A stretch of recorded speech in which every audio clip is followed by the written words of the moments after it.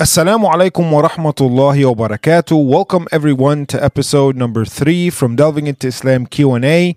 This is your host Wa'il, and it is a blessing from Allah subhanahu wa ta'ala and a privilege that I'm able to talk to you about the religion of Islam, and that Allah subhanahu wa ta'ala is allowing me to share my knowledge with you. Thank you so much for listening or participating and sending in all your questions and suggestions.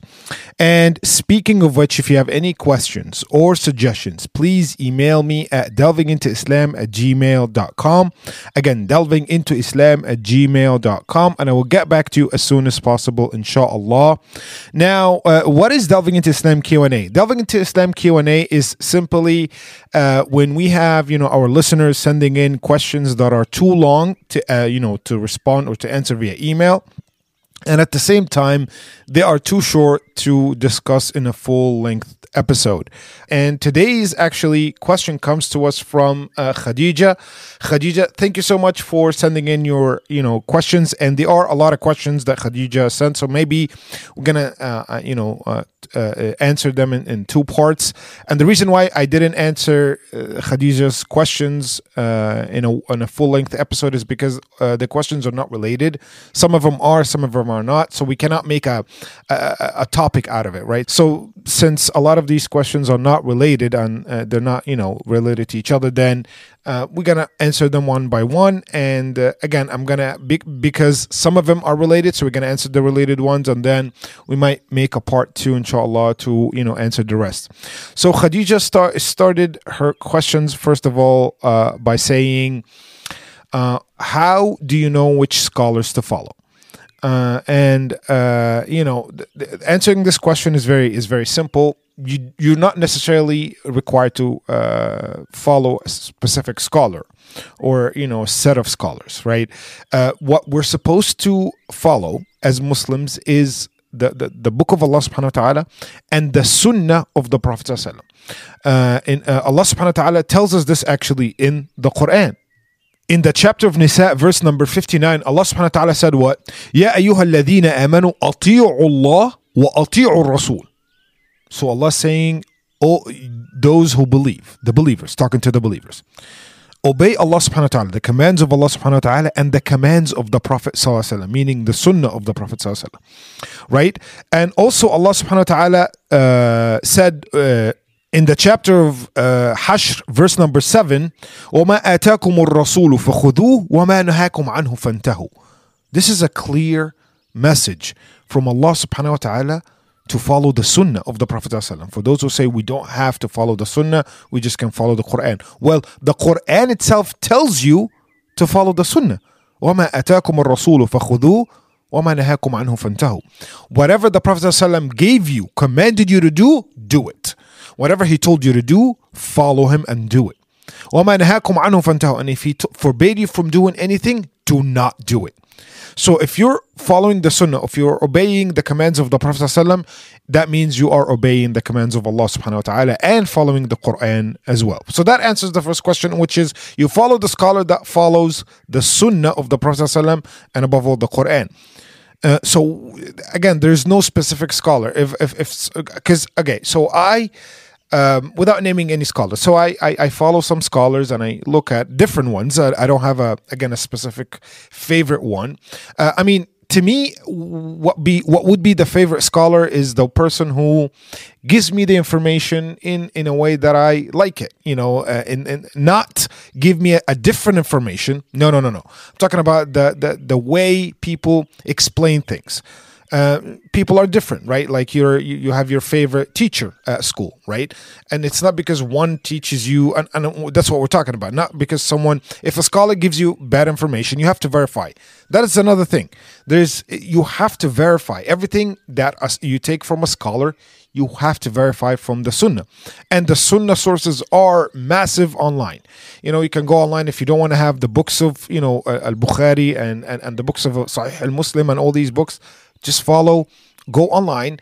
There is actually a website one of the websites that I use myself. It's called Islam Q&A or Islam Web, and they basically provide the numbers of the hadith right? And the sources and you know, the chain of narrations, which I totally you know, trust, because even that website, I go and I look at the books and they are the same numbers. So to me, that's how I verify it. Again, Islam Web is one website that I like, and I think there's another website called Islam Q&A, something like that, or QA. So yeah, so I always verify when I'm listening to a scholar, when I'm following a scholar on YouTube, or you know, I always verify. I do not take things like I always tell you on this podcast. Whatever I tell you, go verify it. You know, I do the verification myself, but you know, it won't hurt you to go verify what I'm saying. Do not take things at face value, right? Always verify and make sure that, you know, you're getting the right information. So there's no specific scholar. Ultimately, a Muslim should follow the commands of Allah subhanahu wa ta'ala and the commands of the Prophet sallallahu alaihi wasallam. And if there's a scholar who does this, then follow them if you like the way they, you know, explain things. So that is, again, for, you know, the first question. Now, the second question is, are we allowed to interpret verses, or do we need a scholar you know, to do so? For example, I believe that in the scientific theory as Big Bang. So Khadija is telling us that she believes in the Big Bang, that Allah subhanahu wa ta'ala made it happen. And you know, again, the science explains how it occurred and all these things. So Khadija is basically saying that she believes in the Big Bang. Let's answer this part for a second. And that she believes that Allah subhanahu wa ta'ala is the one who caused the Big Bang. That is very true. We believe that the whole universe actually was one piece, and Allah subhanahu wa ta'ala basically made it scatter, right? And Allah is the cause of it. So we believe in half of the theory of the Big Bang, of like the idea of the Big Bang, but we don't believe in what today's, you know, society or today's quote unquote modern science tells us. Yes, it was one piece, and then it was you know, the whole universe was scattered. In the chapter of Anbiya, verse number 30, Allah actually confirms the Big Bang. Believe it or not, for those, you know, who have doubts out there, Allah said subhanahu wa ta'ala in, again, the chapter of Anbiya, verse number 30, أَوَلَمْ يَرَ الَّذِينَ كَفَرُوا أَنَّ السَّمَاوَاتِ وَالْأَرْضَ كَانَتَا رَتْقًا فَفَتَقْنَاهُمَا وَجَعَلْنَا مِنَ الْمَاءِ كُلِّ شَيْءٍ حَيٍّ. Allah basically saying the heavens and the earth were one piece. They were you know, glued together. They were in one mass, one piece. فَفَتَقْنَاهُمَا. And then we separated them. We did the scattering in the universe, and they became the way you know it now. So Allah confirms the Big Bang, you know. So there's nothing wrong with that. But those who believe that the Big Bang was caused by randomly or by any other entity, that's of course, you know, bogus, and we do not agree with that, but we do believe in the Big Bang as Muslims. Now let me go back to the first part of this question, or the second question, which is, are we allowed to interpret the verses, or do we need the scholars? So whether, yeah, you need scholars, because again, as long as the scholars follow the Sunnah, follow the correct interpretation, like someone like Ibn Kathir, scholars who are knowledgeable, famous scholars, that you can look them up. Again, I don't have specific names, but there are people out there. Ibn Kathir has there's a lot of books in terms of tafsir. Actually, a lot of Quranic apps, you know, mobile apps, they come with the tafsir of Ibn Kathir. So when you play the Quran, actually they say they want the explanation or the interpretation, and some apps come with it, not the translation. This is different. I'm talking about the interpretation of the Quran. Let's take, for example, the chapter of Ad-Duha. Allah subhanahu wa ta'ala said, وَالضُّحَى وَاللَّيْلِ إِذَا سَجَى مَا وَدَّعَكَ رَبُّكَ وَمَا قَلَى وَلَلْآخِرَةُ خَيْرٌ لَكَ مِنَ الْأُولَى وَلَسَوْفَ يُعْطِيكَ رَبُّكَ فَتَرْضَى. In this chapter, Allah is talking to the Prophet ﷺ, and he said, he's swearing by the morning and the night, وَالضُّحَى وَاللَّيْلِ, and he's saying, مَا وَدَّعَكَ رَبُّكَ وَمَا قَلَى. Allah did not abandon you. And Allah saying, and the hereafter is far better than this life. وَلَسَوْفَ يُعْطِيكَ رَبُّكَ فَتَرْضَى. And Allah will give you more blessings and you'll be happy and content. Why would Allah tell this to the Prophet ﷺ? Why would Allah say, I have not abandoned you? Why? Because there's a context going on here. This chapter is addressing a situation that happened to the Prophet ﷺ. A situation that, alhamdulillah, we mentioned in the previous season, talking about the life of the Prophet ﷺ when he went to the village of At-Ta'if. And then the wahi, or the revelation, or angel Jibreel did not come to the Prophet ﷺ for a long time. Stopped coming to the Prophet ﷺ, it has been said, like maybe for about 6 months or so.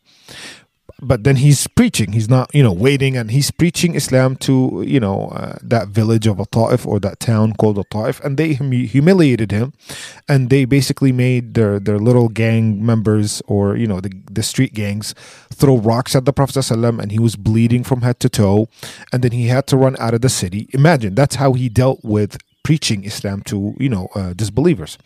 And they basically made fun of him. They hurt him physically. Literally, he was literally bleeding from head to toe, and he kept walking. He was in shock from the response of the people. But what he got him more upset is that Allah subhanahu wa ta'ala did not send him any revelation for a very long time. Look at the difference here between a normal human being and prophets and messengers. The Prophet ﷺ was so upset, not because he just got humiliated and physically attacked and assaulted. No. That, of course, hurt him, of course, broke his heart. But what made it worse was that he felt like Allah was not talking to him anymore for 6 months. So Allah sent him Angel Jibreel with these verses. Allah is swearing by the morning and the night. Do not think that I abandoned you. مَا وَدَّعَكَ رَبُّكَ وَمَا قَلَى. And then Allah is now giving consolation to the Prophet ﷺ, making him feel better. SubhanAllah, look at this. وَلَا الْآخِرَةُ خَيْرٌ لَكَ مِنَ الْأُولَى. The hereafter, don't worry about this life and what you get in this life and all the humiliation and, all the physical assaults and all. Don't worry about it, because what's waiting for you in the hereafter is far better. But you wouldn't get it if you didn't know what happened. Who tells you what happened? It's the Sunnah of the Prophet ﷺ, and scholars, of course, who read the Sunnah and follow the Sunnah. I know I went on a tangent about this chapter, but it's necessary. If you didn't know this story, and if you didn't know that this chapter was revealed to address this incident, you wouldn't understand. What is Allah talking about here? Why is Allah saying to the Prophet ﷺ, I have not abandoned you? Why would Allah do that? Why would Allah say that? So it is critical that we do not interpret the Quran ourselves, because unfortunately some people misinterpret the Quran and they do horrible things thinking that they know what the Quran says or they understand it, and in reality they don't. Right? All these extremist groups, some of them know what the Quran says, but they abuse it and they use it to basically to recruit people, right? To manipulate people. And Islamophobes, those who are non-Muslims, who are trying to attack Islam, they do the same thing. They take the Quran, the text out of context, and then they manipulate the public. And they say, look, Quran tells them to fight and kill, and that's how it goes. So as Muslims, we should not try to interpret the Quran ourselves. Another question she's asking is, why would people believe in the Ahmadi views if he's just a random man? Well, why would people believe in Satan and worship Satan? Certain people do worship Satan. He's Satan.